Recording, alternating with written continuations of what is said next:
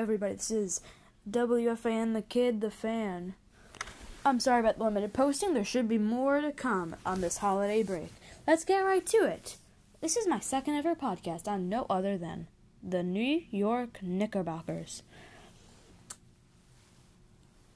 Last night, they faced off against the Brooklyn Nets, probably their biggest rival. The Nets, not a favorite in this game. The Knicks favored at home at MSG against a Nets without Kyrie Irving. It was tick for tack, back and forth, with no leads higher than 6-4 in the first quarter. No higher leads than 4 or 6 points. Second quarter, actually, the Knicks early on in that quarter jumped out to, I believe, at its highest, an 11-point lead, which was quickly matched. And I think it was like a 20-5 run by the Nets to give them quite a lead going into the half. They thought with 2 minutes left. However, the Knicks surged for a late 8 points to make it just a mere Nets 5-point lead at the half. The third quarter, the Nets were dominant, and for most of it, they held an 8 or 9 point lead, and the Knicks just could not make up that ground. The fourth quarter, the Knicks got it to like a steady 5 or 6, going down to 2 at once. But they just couldn't get it. They couldn't get the stops. They could not stop the Nets from scoring, and they had to get points that they just couldn't. And their free throw shooting continues to be the biggest struggle for this team. By far. If you looked at halftime, the announcer pointed out something that I really enjoyed, because it was a 5-point Nets lead. However, we had made the exact same number of field goals and the exact same number of 3-point field goals as the Nets. The difference, 5 more free throws from the Nets. Our free throw game is killing us.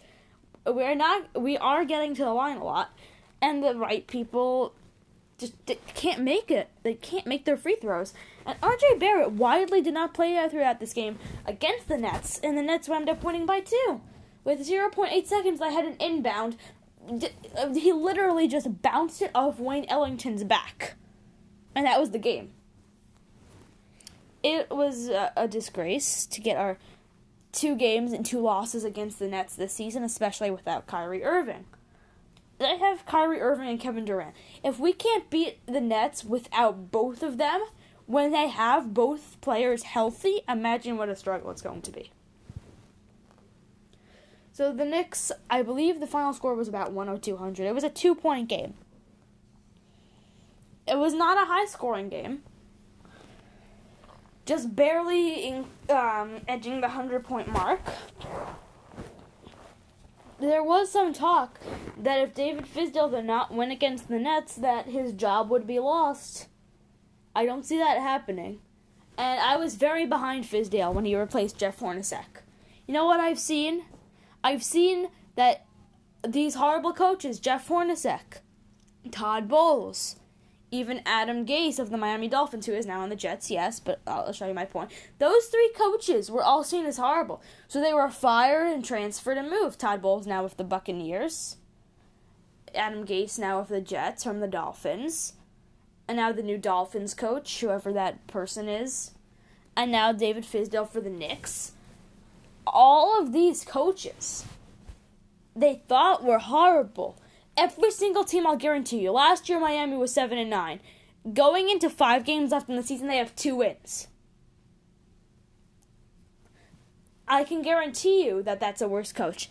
Adam Gase for the Jets started off the season 0-4. Worst start for the Jets in about a decade. I can tell you, he is worse than Todd Bowles. I don't care the Jets are on a run. It's not because of Todd Bowles. It's not because of Adam Gase.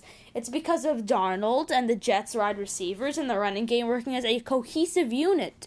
They beat a playoff team. They beat the Raiders, who were in the wild card. We pushed them out of it. The Jets are 4-7, but only 2 games out of the playoffs. They could do it, but not thanks to Adam Gase.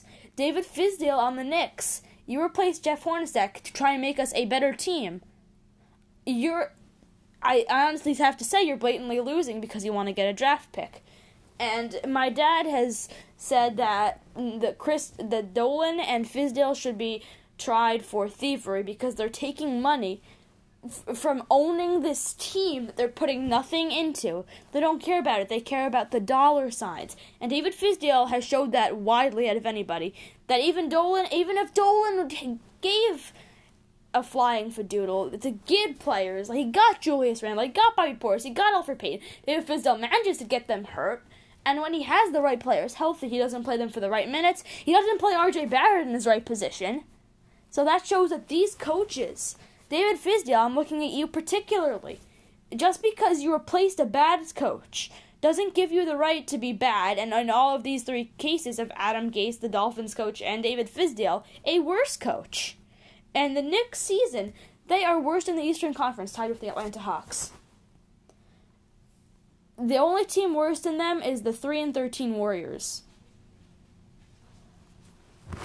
who are missing, like, all their players. They got rid of Kevin Durant, and Stephen Curry's hurt, and Klay Thompson, I don't know what's up with him. You need to shape up. You need to shape up, or you're going to lose a lot of fans, a lot of viewers.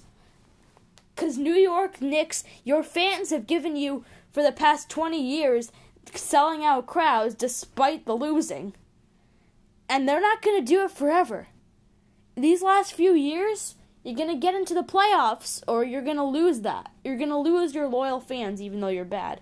David Fizdale, I suggest you shape up, or you get the hell out of New York. Thank you, this is WFan the Kid, and good night.